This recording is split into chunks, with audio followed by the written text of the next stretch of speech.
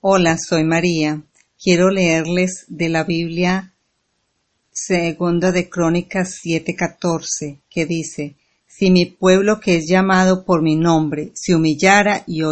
orara y buscara mi rostro y se apartara de sus malos caminos, entonces oiré del cielo, perdonaré su pecado y sanaré su tierra. Como dice el versículo, si nos unimos en oración, intercediendo, suplicándole a Dios por este mundo que está perdido en maldad, en violencia, en drogadicción, en prostitución, en alcoholismo, en homosexualismo, brujería, crimen, secuestro, idolatría, robo, ateísmo, avaricia, envidia, egoísmo. Lo que Dios quiere es que si unidos oramos para que nos arrepintamos, para que de verdad a través del Espíritu Santo Él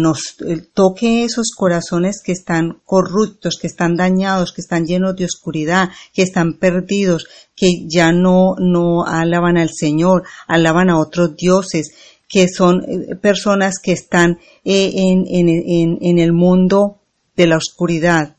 Pedimos por esas personas que el Espíritu Santo les toque sus corazones, que sean transformados, que sean cambiados, que sean limpiados y que de verdad se arrepientan, que sientan esas ganas de arrepentirse y de perdonar y pedirle al Señor, arrodillándose espiritualmente ante el Señor para pedirle que los limpie, que los cambie, que los corrija, que les ayude a salir de esa maldad, de esa oscuridad que no los lleva sino a hacer daño.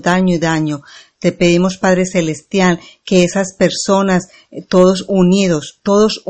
Padre Celestial, oremos, intercedamos por este mundo, globalmente, Padre Celestial, y sabemos, Señor, que si nos arrepentimos de corazón, tú, Señor, puedes sanar nuestra tierra. Te pedimos, Padre Celestial, que unidos todos, que realmente, Señor, sintamos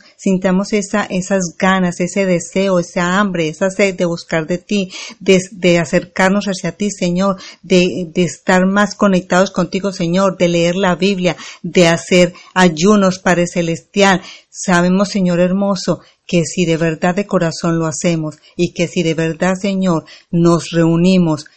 como congregación, Padre Celestial, sabemos, Señor, que tú nos perdonas, perdona la tierra y sana la tierra. Amén.